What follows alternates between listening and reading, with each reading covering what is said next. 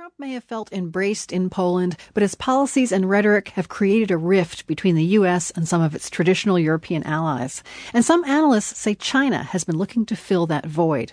The rhetoric certainly leaves the road open for China. The question is China really able to take it?